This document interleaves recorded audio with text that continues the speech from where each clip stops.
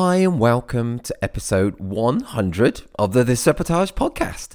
My name is Alan Law. I'm the founder of This Reportage and the Reportage family, and I'm a photographer too.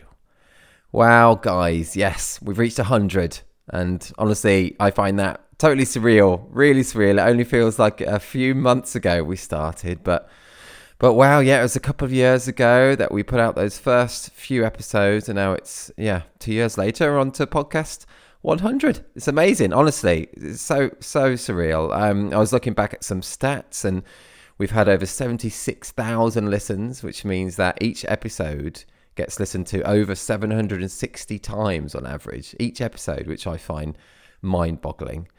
So I'm just so thankful that you guys tune in and you get, you listen to these brilliant photographers that I talk to week in, week out. It's so awesome that they get this platform to be heard.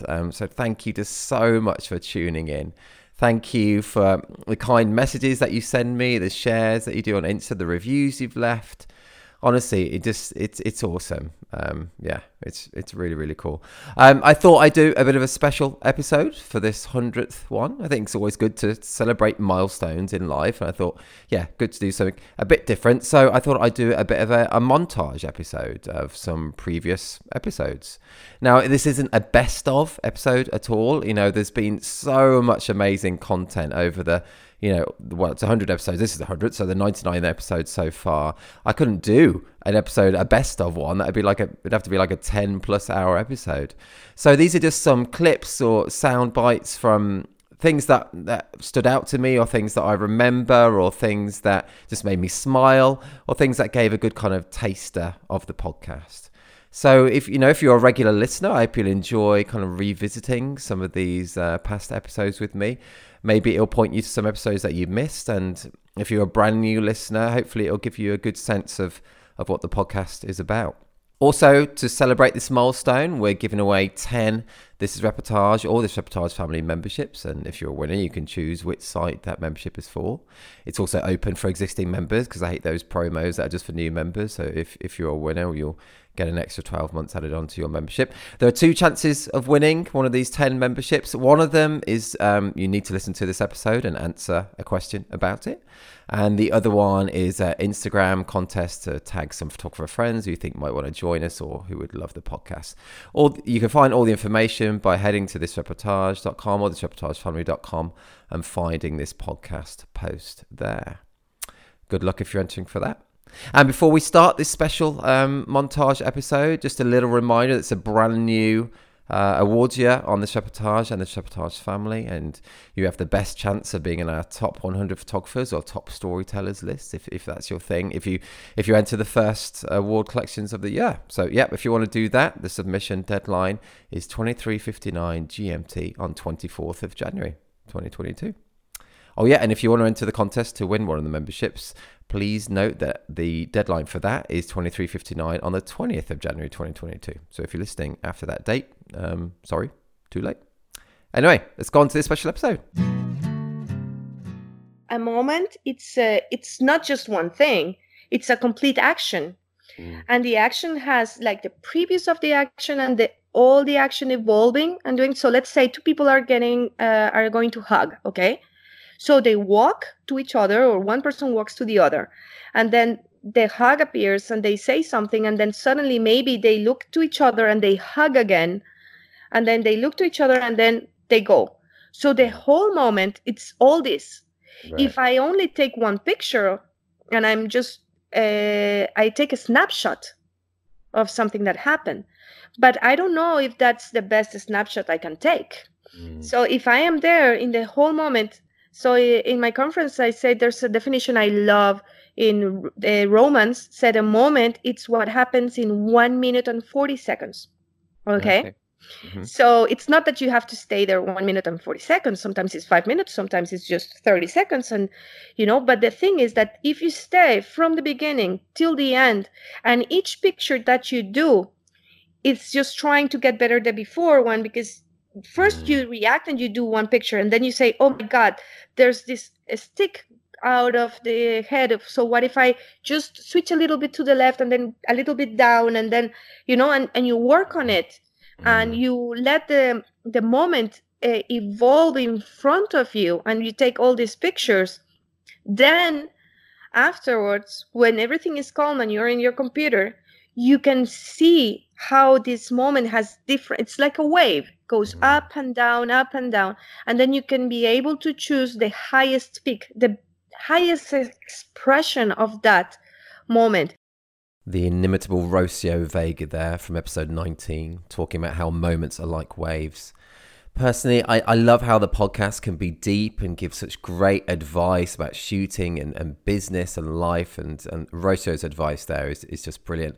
But I love as well how it can be full of just really funny personal stories, such as this one from David Scholes in episode 23, a bit of a mistaken identity moment. There's a wedding venue that I have shot at a couple of times before, but when I got my pre-wedding questionnaire back, they were getting ready. The brides and the bridesmaids were getting ready. They'd hired this lovely little cottage to get ready in. So I'd not been to this cottage before. It's 20 minutes away from the venue. Popped it in the sat-nav, and it's a bit in the middle of the countryside, but there's a couple of houses. And I pulled into the driveway, and I was like, "Is this it? Is this it?" And then I saw in the front window a group of girls with all the dressing gowns on, and they were waving through the window at me. So here we are, I'm here. So took a few scene setting photos of the outside of the building, and then went with my camera bag, knocked on the front door, and this lovely lady answered the door, again in one of those kind of dressing gowns that they wear at a bridal prep, and she invited me in, and I assumed it was the bride's mother. So I get taken in. I get taken into this room with all these other girls. Hey, how you doing, everyone? Nice to meet you all. Hello, I'm Dave, blah, blah, blah. And then let them sort of carry on with their thing, whatever they're doing. And I started, I put my camera bag down. I went, oh, so it was Amy, the name of the bride. So where's Amy? I went, oh, she's just upstairs. Oh, cool. Right. Okay. Well, she'll be down soon, I take it. Yeah. So I started getting my camera out of the bag, and they all were now looking a little bit confused. And, and they said, sorry, what are you doing? I'm the photographer. I'm photographing Amy's wedding. So by coincidence, the person upstairs was also called Amy. And they went, oh, no, it's not a wedding. We're a hen party. We thought you were the stripper. That's so funny. It's only 9 o'clock in the morning as well. How wild was that hen party going to get? One of the things I love about the podcast is that the people I talk to are just so open and so honest, and talk about things that I think we can all relate to. There's an example here of 2 great family photographers, Lisa Hu Chen from episode 66 and Julia Rose Grime from episode 60, talking about comparing yourself to others. I would be lying if I said I didn't do that. Of course, I look at other people's work and I'm like, oh gosh. But I think the difference is, for me, is that if I find myself comparing myself to somebody else, first I'll kind of remind myself, hey, it doesn't matter. But then I'll just look into that work, and I'll be like, well, why am I comparing myself with this picture? And what about it is making me feel like I'm not, good enough, or I don't feel like I'm good enough. And I kind of just see it as an opening to how I can, not so much improve myself, but expand on what I have. Don't hang too much time on social media and compare yourself with the others. That's so we true. all do shitty pictures. We do indeed, yes. 99.99% of mine fit that bill. So, yes, yeah. And we all have sessions which should not win award. And on the subject of awards, a lot of my guests give great advice on their thoughts and tips about entering them, and some of them have been past judges themselves, so it's great to get their insights. Too many to include on this special kind of montage episode, but some of my favourite tips come from the great Frank Boutonnet from episode 12, and he goes really into depth with 3 of his top tips for entering awards. Okay, so we could talk about this for hours, but I would say the first one is kind of logical, but kind of study the kind of contest you are entering in. The contest have a kind of an identity as a contest itself. For example, this is a portage. for sure, when I'm editing a reportage for this reportage, I know I'm not going to put a pose picture or something that's going to look posed, because I know that it's going to be disqualified.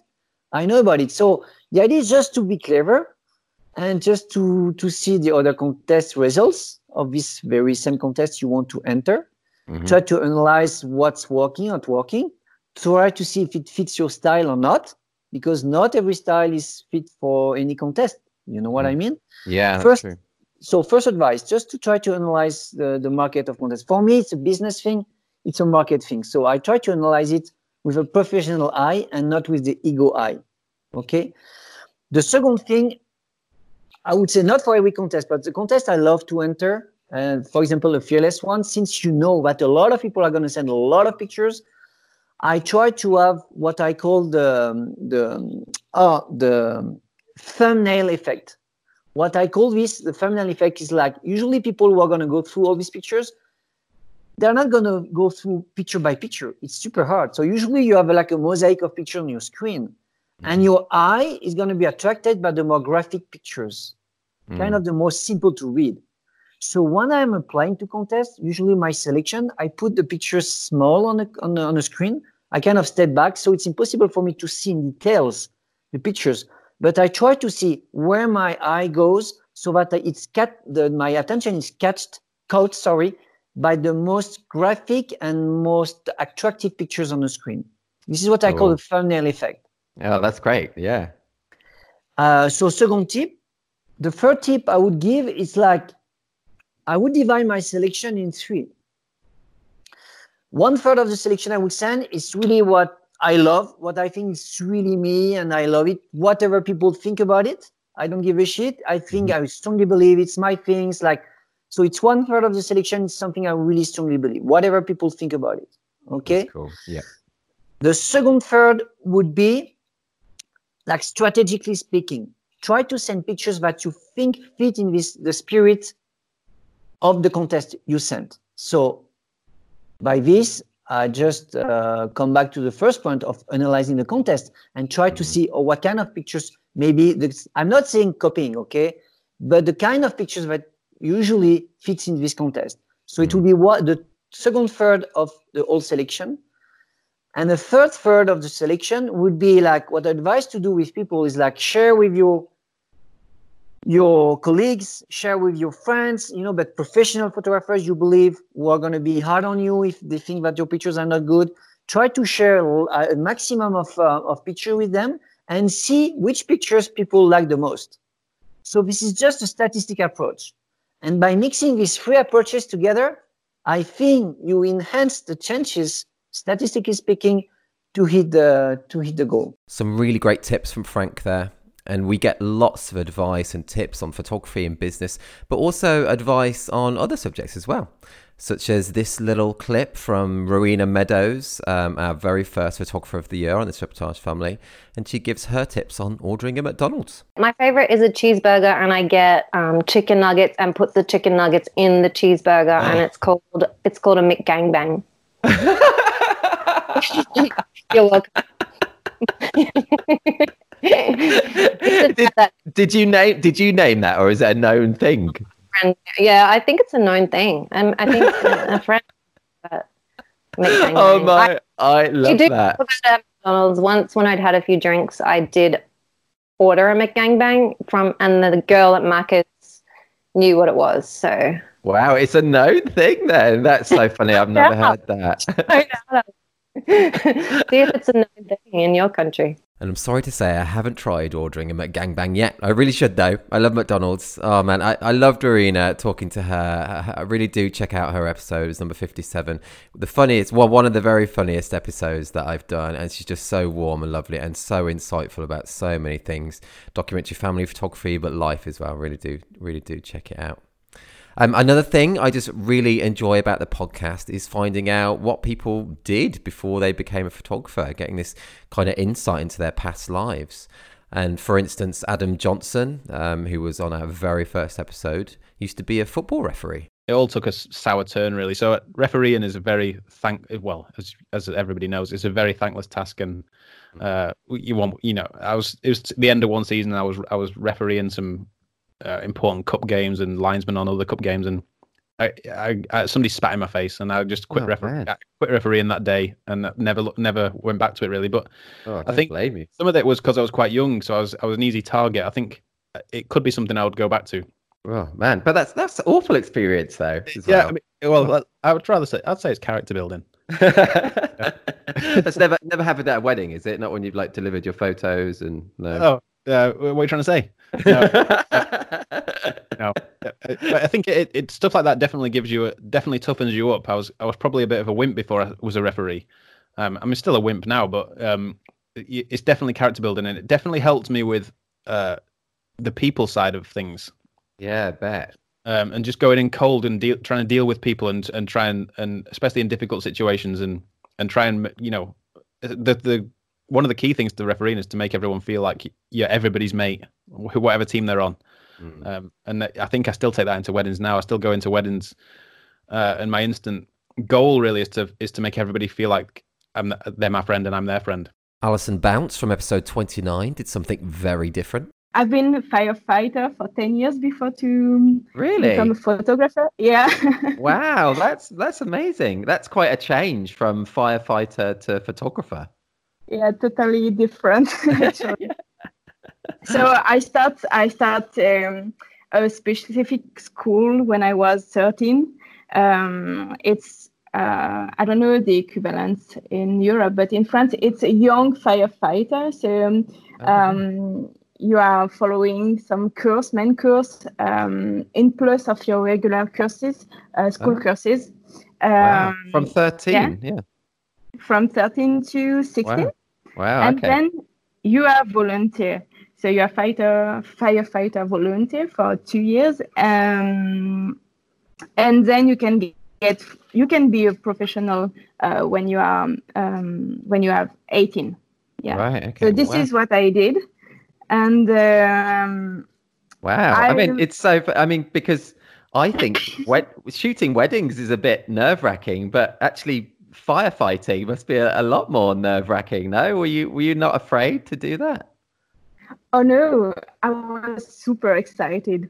It's all the time. Yeah, in France, firefighter, it's not just about fire. So you can be like. You can be called for emergency, like ambulances or fire, sometimes for flooding. So it's very, very different. So all of the intervention are so excited. So yeah, I think I love adrenaline. Mick Shah from episode 33 used to be a drummer. So basically, back then, there was a church. It was one of the biggest in Europe. 10,000 people part of this church. So they were looking for a full-time drummer, and I was part of the church, and I applied, and I got it. And so we were then doing concerts in things like Royal Albert Hall, Wembley Arena. Wow, cool. Yeah, so I say to people, it's sex, drugs, and rock and roll without the sex and drugs. The fab Sitlali Rico, who you can hear in episode 3, sometimes used to say she was unemployed rather than admitting she was a wedding photographer. Now I'm very proud of it. But the first year, when people will ask me, what do you do? I'd rather say I have no job than saying that I was a wedding photographer. I'd rather say unemployed. That's so funny. Yes. Every single time. I'm like, no, I'm nothing yet. Was there a certain point where that kind of changed for you and that you were happy to tell people that you were a wedding photographer? When I started changing my photography, like when I realized that there were other things to be done besides just doing the checklist and just the bride and the groom kissing and then putting the rings on. And when I realized that there was like a whole industry out there doing amazing stuff, and that's when I saw that, I'm like, okay, this is what I want to do. And then I also realized that it's very challenging. There's being a wedding photographer requires a lot of skills. Oh, yeah. It's not an easy thing. It's always fascinating to hear how people work. And here we have Ninka Kudijk from episode 64 and Katrin Kuhlenberg from episode 56 talking about day in the life sessions and how they approach their family work. There's a different pace throughout the day. So you have slower times. You have times where you work a little bit less. You have times where you run around. You know what I mean? It's just like you follow the pace of the day. But also, what is really what never ever makes it boring. For example, if you have only one child in a family, you have like two parents and one child. You're not only photographing the child's life, you know what I mean? You're also photographing the parent's life. What I will do, for example, with my latest 12-hour day in the life, the mom is playing the piano, which is great, of course. So I'm photographing that. She's really into music. But then the doorbell rings and friends of the son are coming in. Do you want to play outside? I'm like, okay, so let's do the mom first, and then I put on my shoes and I go after the kids, But Dad, at the same time, is making pizza, like the pizza dough for the evening. And that's also a story. So it's like there is like an endless stream of stories when you already have only 3 people at the same time. To me, what is important to make my images different from the ones they will take is that I try to put myself in the images. I mean, that I try to find an angle they might not see, or work with light, something they don't see in the moment, but find very interesting when they see the images because they haven't seen themselves in this way. I'm not so much a detail photographer. I mean, I know a lot of photographers who go in for details, a lot of hands or smiles or just hair. So yeah, that's not me. I really, for me, sometimes it's more important to see everything. And I don't like bouquet. So because I always want to have a lot of context. So when they go back after some years, it's not just the prettiness of the image, but I want them to see where they lived and who was in the background. And it's not just to have someone blurry in the background and you can't tell is it grandma or is it mom or I want them to see it and see, oh my God, Mom, I mean, what were you wearing and what were the phones you used at that time and everything. So I think to be a memory, an eternal memory, you should really think about the context of everything. One of the subjects that comes up a lot is nerves, and I guess that's my fault because I'm the one asking the questions. But yeah, I do find it really interesting. If you've listened to the podcast before, you would have heard me talk about it a fair bit because I do get nervous. I still do after so many years of shooting. I still do get it. But hopefully, from listening, it's helped you know that so many photographers all around the world suffer from it too. It's helped me from talking to these people. For example, the fab Philip Swiggers from episode 11 is talking about nerves here. I still get nervous on every wedding. Not when I start shooting, but like the road to the wedding. Once I start my photography, it's fine. But I think before I get into the room, I'm always nervous. I'm doing this for like 12 years right now, and I'm still a little bit nervous for every wedding. So. I totally relate to that. I'm still nervous. I still, on the way to every wedding, I always have to stop and have a little nervous wee, like always. I don't stop, but I'm nervous. And then just when the door opens and mostly the dad of the bride opens the door and it's gone, But it's just the road there. As well as people sharing their experiences of nerves, we've also had some great advice on how you can overcome them. Here's Ross Harvey from episode 2 talking about that. Obviously, I do get hit with adrenaline and excitement or nervousness, but it's an energy, isn't it? You can either make it fear or you can make it excitement. You just change that energy to be one of the two.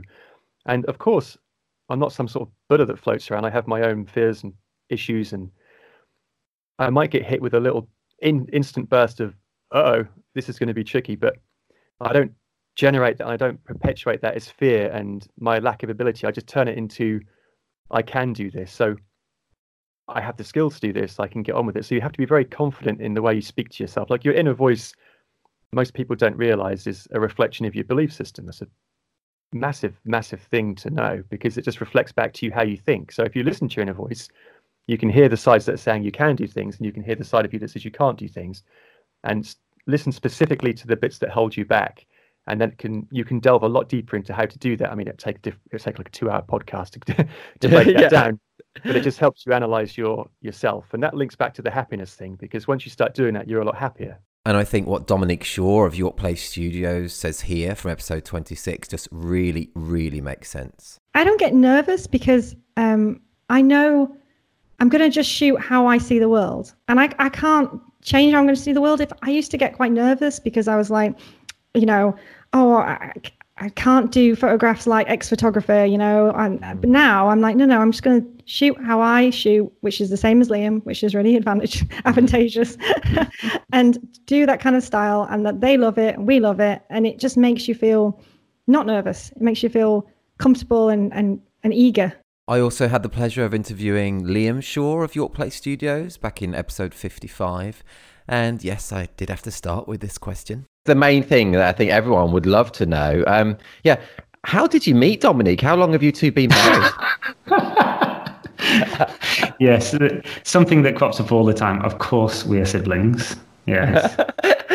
People must, because I remember first, hearing of you guys. I think maybe a lot of people presume you're husband and wife. Do you get that asked then? Yeah, all the time. Even when, because Dominic's husband is a videographer, and he works with us on a regular basis. So even because we're the photographers at a wedding, sometimes they say, like, "Oh, you're the couple." I'm like, no, it's, don't we look a little bit alike? Oh, it's funny. Something that we do pretty often is asking people how they captured some of their certain awards. And I find that just really interesting to hear how they got the shot, their thoughts behind it. Really, really interesting. I think we can learn a lot from it. I know this is an audio format, but you can always go to thisreportage.com or thisreportagefamily.com to see the specific images that they're talking about as well. Here's Gretchen Yost from episode 78 talking about one of her specific Reportage Family Awards. These are two of my two kids, and then the rest are friends, but they're all different ages. So they range in age from 6 to 13. Okay. And they were at this there's this bridge on a bike path over an irrigation ditch. And they were throwing sticks over the bridge on one side, and then they would each throw a stick in at the same time, and they would run to the other side to see whose stick won. Oh, cool. And we call that poo sticks in Britain. Oh, of course you have a name for it. I don't think we have a name for it. Yeah, poo sticks. I don't know why it's called poo sticks. Or maybe that's just what we call it. I don't know. But yeah.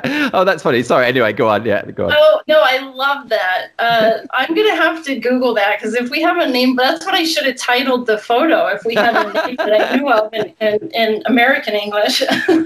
Oh, that's funny. Maybe other British people listening to this now will probably go, what? Al, what are you talking about? We don't call it that. But that's what we call it. Our family call it that anyway, so yeah.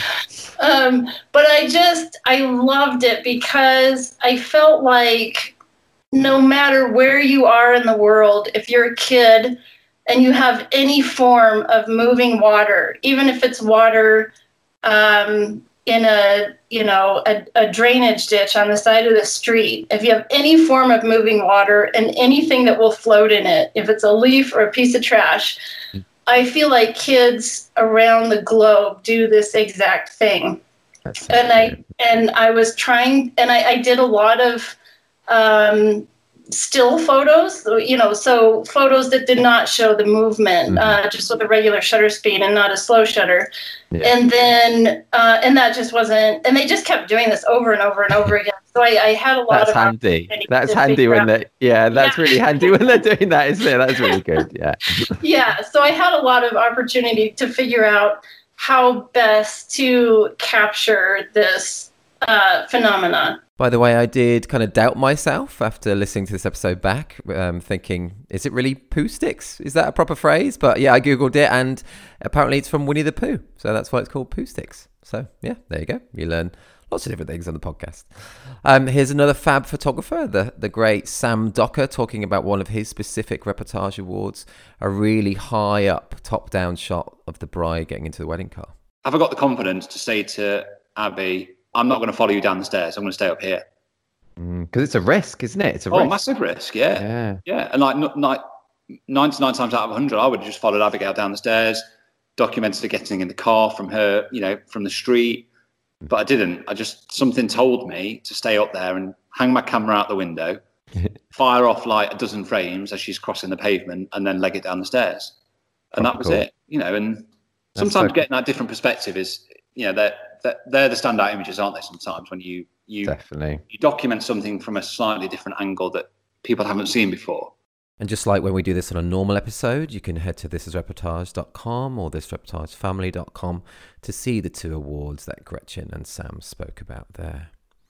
As well as asking loads of questions about photography, I also ask lots of questions about life. Because for me, it's just as important, if not more important really, to be hearing about the people behind the camera. That's why I started the podcast, was to hear about the people, not just photography. So, sometimes my questions can be a little on the bizarre side, such as this question where I ask which day, if someone could choose, which day would they choose to relive over and over again? Here's Tyler Workin from episode 27 answering that one. Jeez. That's like the worst question I've ever been asked. I don't The even best question. I don't even know. I tell you what, though, this kind of goes back to the wedding photography thing where everybody says it's the best day of your life, right? Weddings are. It would not be my wedding day. Would it not? Sure. No, absolutely not. I tell my clients that. I say, this is not the best day of your life. And I tell them, I hope it's not. I go, because if it is, then I feel really sorry for you because there's nothing left for you after this. Like, it's all downhill, right? That's so true, isn't it? Yeah. It's an important day, but it's not the best day of your life. And here's our 2021 This Reportage Photographer of the Year, Walter Antunes, tackling the same question from episode 21. I'm not going to say my kids getting born because, that's too cliche again. No, I wouldn't choose a day. I would choose go back and to when I was a kid. Oh, really? Yeah. Yeah, because I really miss being a kid. I'm that guy who doesn't like getting old. It scares me a bit getting old, and it's just when we think about when we were kids, it's just such a good time. Something that I really enjoy about the podcast is that I never know where the conversation is going to lead. I research into my guests, of course, and I have some questions for them, but it's great that it just goes into a free-flowing conversation. And I never know what I'm going to be saying or hearing. As an example, here's the fab Else Corsten on episode 48, answering a question that I never thought I would have been uttering. What tips in general for being around cows? I know there's quite a specific question, but as I say, I'm quite nervous of cows. They're such huge, kind of powerful animals. What are tips for being around cows? I'm sorry, that's a very strange question, isn't it? But it's fine. Yeah, be quiet, I think, because when they are really curious, so they want to come to you, but when you are making a lot of noise or screaming or running, they are scared of you. So I think they are more scared of you, but they are curious, so they will always come to you. So I think when you are a quiet person, that it always be fine with cows. The fab Else Corsten there, who's a brilliant wedding and family photographer and who also shoots lots of weddings and day-in-the-life sessions on farms, so she knows a thing or two about cows. I do often, or sometimes, ask more sensible questions as well, though, such as this one that I posed to This Reportage Photographer of the Year for 2020, the fab Yves Sieppers, when I asked him what, in his opinion, makes a good wedding photographer. Empathy. I think that's the first word that comes to mind. It's something that I kind of missed, I think, in the past as well.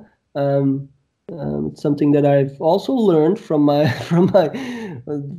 dark period that's behind me now. It's something that I learned to have as well. But it's also, I think, empathy and being fully client focused.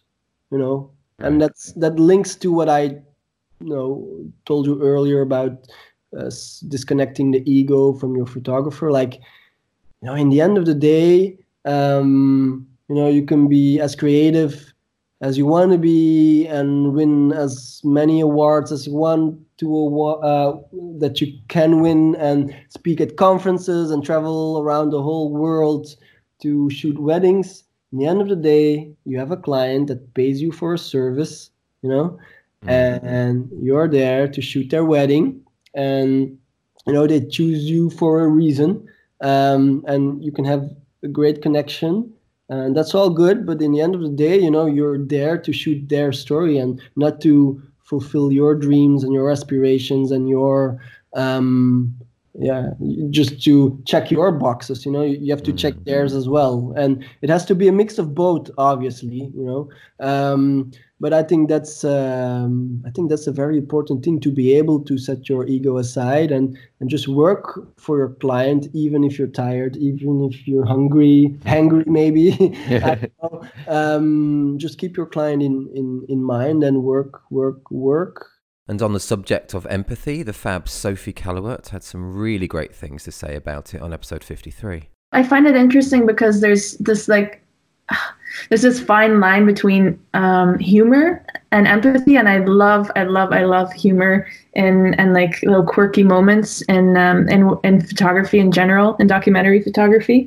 So like you're always trying to capture the weirdness and the little quirks.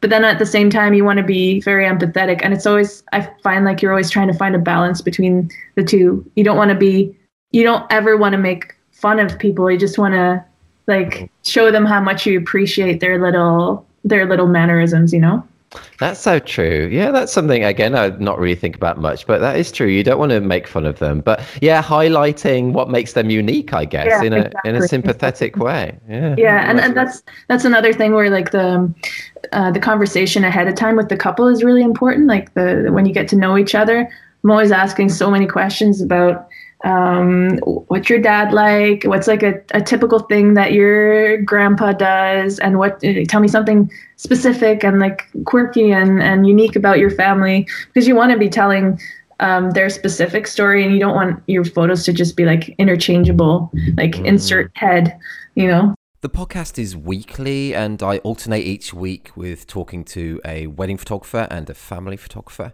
And something that I really love about the podcast, though, is that the things that these people say, these great photographers, the advice, the stories, in most cases, what they say is really universal. It doesn't matter if you're only shooting weddings or if you're only shooting families.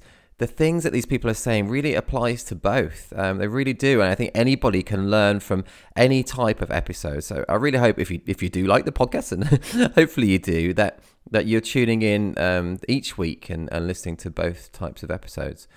For example, here's the fab Stefana Farrell from episode 83. And I asked her, what can someone do to become better at the documentary side of family photography? But what she says here can also just as easily apply to getting better at wedding photography as well. I mean, it's really just picking up the camera and shooting more. That's what I realized, I was missing. Like, you can't just pick it up for moments that you think are going to be good. Like, you can't just pick it up because you're going somewhere and it would make sense to pick up the camera now. Challenge yourself to pick it up when there really isn't anything to shoot. There are a lot of great little like photography practices that you can do, like where you challenge yourself. Okay, you take 10 steps, and with every step you have to take one more photo from your vantage point, right? You can't move any further, but it's got to be something different. Or you pick an object in the room and you have to take it from 10 different angles, and tell a different story every single time that you change the angle, Right. Pretending that you only have a roll of 36 in your camera. So you're really limited as to what you can shoot. So you can't just like shoot through a moment, right? You have to be more thoughtful about when you're pressing the shutter. So as I mentioned in the podcast intro, this is our 100th episode and we are doing a contest to commemorate it. We're giving away 10 This Reportage or This Reportage family memberships. If you win, you can choose whether that's TIR or TIRF. And I don't like it when contests or promotions are just for new members. You know, I want all these things to be for existing members as well. So it's open for existing members. And if you're one of the winners, then you'll get an extra year of membership.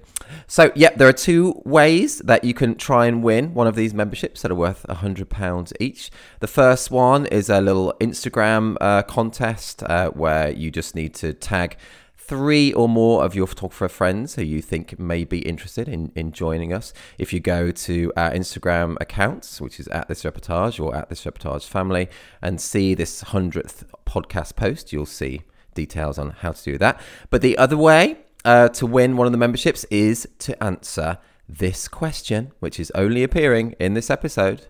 And it's based around the fact that one of the best things for me that I really personally love about the podcast is the stories, people's personal stories. I just love that. I just find it so interesting. And this story that the person is going to tell you in a second is just one of my favorites. So, so the question is, who tells a nightmare story about traveling back from a destination wedding? And the answer is this next speaker, and it's Dan Morris. So there's the answer for you. It's Dan Morris from episode 69, one of my favorite stories. That's the answer. Just head to thisreportage.com or thisreportagefamily.com. Find the 100th podcast post, which you'll see on the podcast page, and there'll be a little form there where you can put your answer in. So here's one of my favorite stories from the fab Dan Morris. The one I did in Spain once, in Marbella, I stupidly took a wedding the next day in Wales. Back in Wales, really? Wow, God. And I was flying from Bristol, and I was living in Cheltenham. So this is the stupid me sometimes just says, yeah, I'll do it. Yeah. I've learned. Don't book one the next day. But anyway, that must have been stressful. Did you get back in time? I'll listen to this now. Okay. So I was at the wedding. I was flying about 1 a.m. in the morning home. So I just thought I'm going to have to suck it up. I was going to do a bit of the dancing because it was at their house, their private house in Marbella. Nice, yeah. Beautiful sunset. I was like, this couldn't have gone any better. Said goodbye to the couple. Right, let's take the car back to the car hire in the airport. So it's like you got to fill it up first, don't you? Oh yeah. So I'm in good time now to get in there for the airport. So I get to the petrol station about a mile away, fill it up, go to get my wallet out of the car, lost my wallet. Where's my wallet? No. Oh Jesus! I got nothing to pay with this. Like, oh my God, I don't speak Spanish, right? I can't even speak Welsh. Alone Spanish. So I goes in the petrol station. Oh, I'm really sorry. I have no money. And she's like, you can't fill up then? I was like, no, I have filled up. Oh, no. I can't pay for it. Oh my gosh. I'd be so scared. I had to fill out all these forms. Well, first of all, the person come and looked in the car for the wallet, just couldn't find it with me. Yeah. Like, shit, I've got to get this to the bloody... So I'm starting to I'm Mr. Laid Back on most things, but I'm like, oh my God, I'm going to miss this bloody wedding the next day now. Yeah, Miss the thing. So I had to fill in these forms. I'm like, oh God. So I put in the sat-nav to the airport because I'm literally within the vicinity of it, like a mile away. So I followed the sat-nav to what I thought was the airport, and I ended up in some industrial bit. I'm like, oh my God. What's going on? I typed it in again. I literally did a loop-de-loop and ended it back up in almost the same place, but the other side. I was like, oh my God. I'm starting to panic a little bit now. So I was like, oh my God, my sat-nav isn't taking me there. So I switched on my data roaming on my phone, managed to get to the airport, and my plane is going in less than an hour now, and I haven't done any of the rigma. So I get to the multi-story car park where the car rental is, and all the barriers are down apart from this one level, and my car rental is on a different floor, and they tell you to park it on that floor and take a pic and say like 7A kind of thing. Yeah. So I took it in. I was like, oh my God, I can't get on the floor. I need to. I'm just gonna have to run down and give them the keys and go, oh, this is on the other floor. I run down. I said, oh look, I can't get in, and I had no money to pay to get through the barriers and stuff. I thought, oh my God, what's going on? Oh my God. My flight is in 30 minutes. so literally, they say, no, you need to bring it to this floor. So I tried again. I tried going through a barrier the wrong way and everything, and just didn't work. So in the end, I just parked it up, took a picture, and I just ran down and I threw the keys at them and I said, it's a 7A. And they're like, no. I was like, tough, I'm going. So I had my camera gear and all that on my back. I had to run like a mile. They'd closed the gates, the door. I'd run all the way through the airport. I was piping with sweat. So got to the gate. It was closed, right? I said to the oh, please, I got to get back. She's like, oh, all right, it hasn't left yet. And luckily they let me in. The plane was full and they were all just looking at me. This that guy, you're that guy. Yeah, the sweaty mess who'd been running a mile. Like, I thought I was having a heart attack. Oh, man. And then there was this old couple next to me who just looked like, oh my God, who is this nut job, you know? and then my concern was, I was flying to Bristol. I had to get over the Severn Bridge to get to stay at Mum and Dad's the night, to then go to the Gower to do the wedding the next day. And I'm like, oh my God, I've got no money to go over the bridge. I'm going to have to go back to Cheltenham, and then literally have an hour's sleep, get money, and drive down to Wales. I'm like, oh my God, this is the end of the world. So I asked the guy next to me, I was like, oh, dude, I didn't say dude because he's older than me. That's like, it's not cool, right? I said, yeah. Excuse me, sir. Please, sir. I don't. Can I have some money, sir? It's not something I usually do.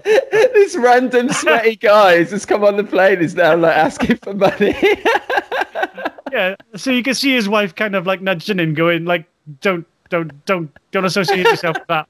No, kind of thing. So I was just like, all right. And I was trying to show him Instagram and that just to prove I'm a wedding photographer. I just given him this sob story to get over the Severn Bridge.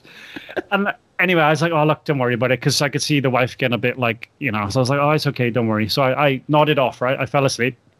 He tapped me on the shoulder when his wife had fallen asleep. Because he obviously felt sorry for me, but didn't want to upset his wife. He tapped me on the shoulder and gave me £3.50. Oh, that's so cool. Yeah.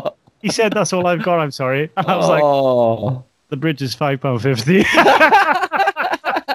I was still £2 down. So I had to drive back to Cheltenham, have an hour's kip, drive all the way down to this wedding, just do it, suck it up, and just, yeah.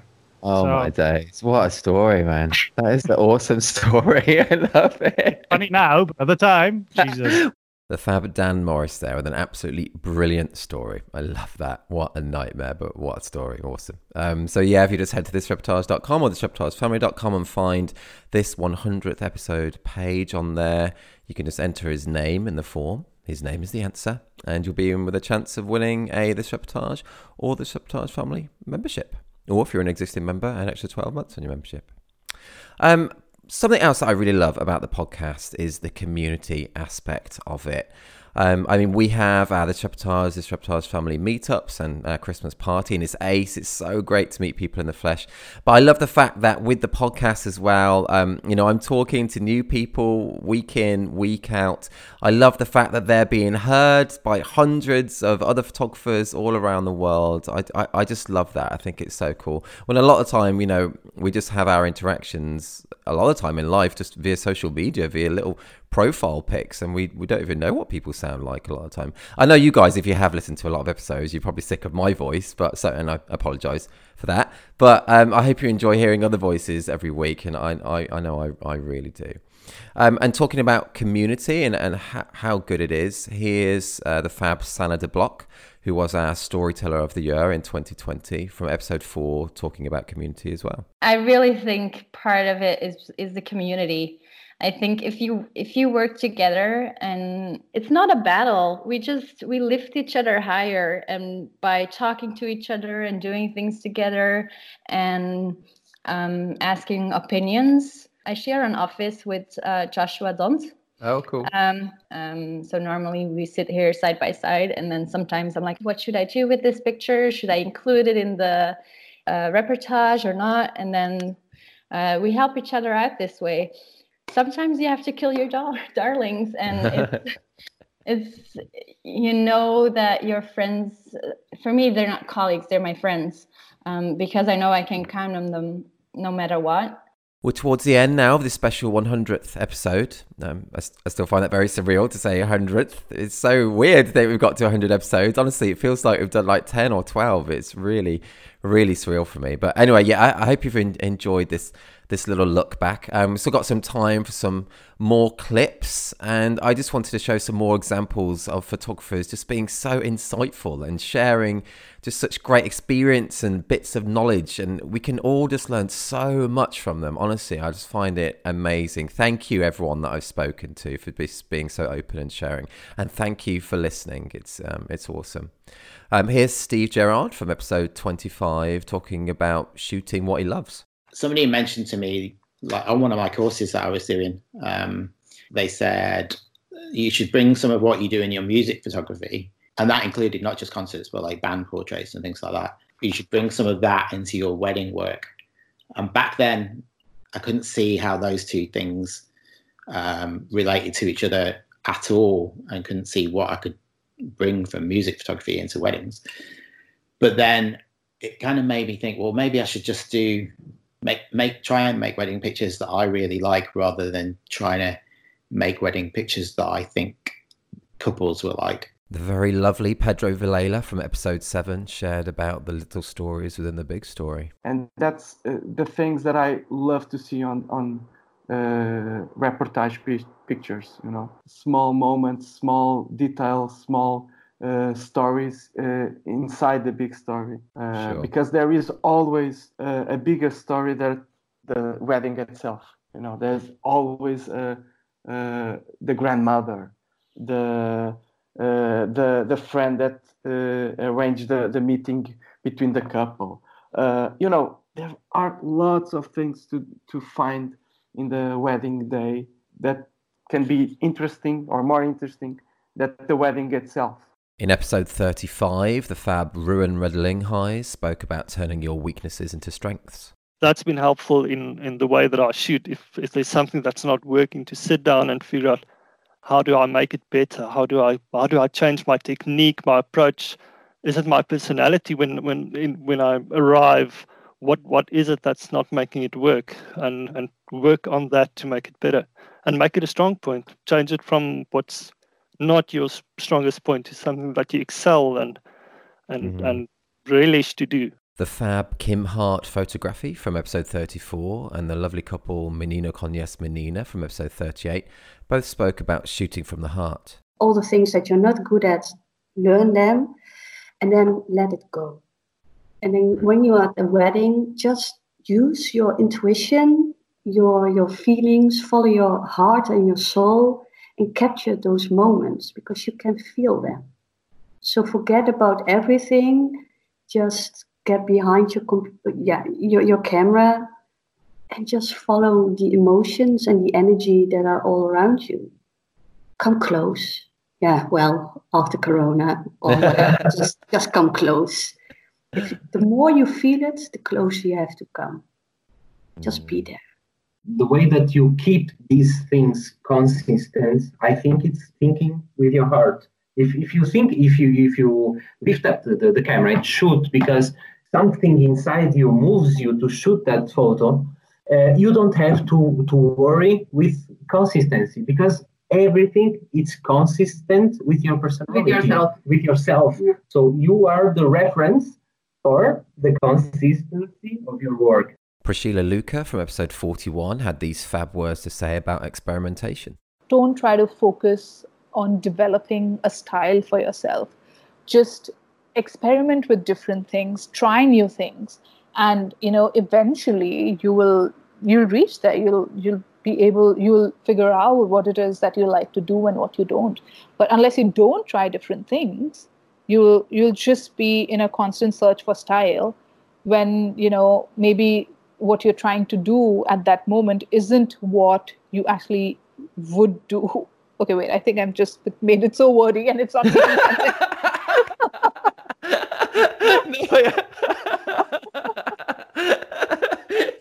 Made it so wordy. No, what you said there was so good. That is so true. And it's not just photography, advice and tips and insights that my guests share, though. So much of what they talk about is their own life experience, life tips, life advice, which is at the end of the day, far more important than photography, really. And I love that that's a big focus, pun intended, there of the podcast. Here's Peter Hellick from episode 28 with some great life advice. At some point we were talking about this and we figured, okay, do we want to keep working just to pay the mortgage for this ridiculous house? Or do we want to live? And then we decided we want to live and enjoy ourselves and enjoy time with our kids. We gave away a lot of stuff. We sold a lot of stuff. We threw away a lot of stuff. And wow. It's simplifying again, man. It's I can really recommend it to everybody. You've been listening to the 100th episode of the This Is Reportage podcast. I hope you enjoyed this revisit to some past episodes. And if you'd never listened before, I hope you'll enjoy going through our back catalogue and hopefully tuning into future episodes as well. You can head to thisreportage.com or thisreportagefamily.com to see the specific awards that Gretchen Yost and Sam Docker mention in their clips too. Good luck if you're entering our contest to win one of 10 memberships, and note that the deadline to enter is 23:59 GMT on 20th of January 2022. If you're not a member of This Reportage or This Reportage family, check out all the benefits of joining us, including an unlimited number of images on your profile, 60 individual award and 18 story award entries per year, invites to our physical meetups and parties, exclusive discounts, hours of educational videos featuring tips and advice from some of the world's best photographers, and much more. Entries are now open for our first award collections of 2022, where it's the start of an all-new awards year. The deadline is the same for both our wedding site and our family site. Submit by 23:59 GMT on 24th of January 2022. No poses, nothing staged. This is Reportage. And this is bye for now.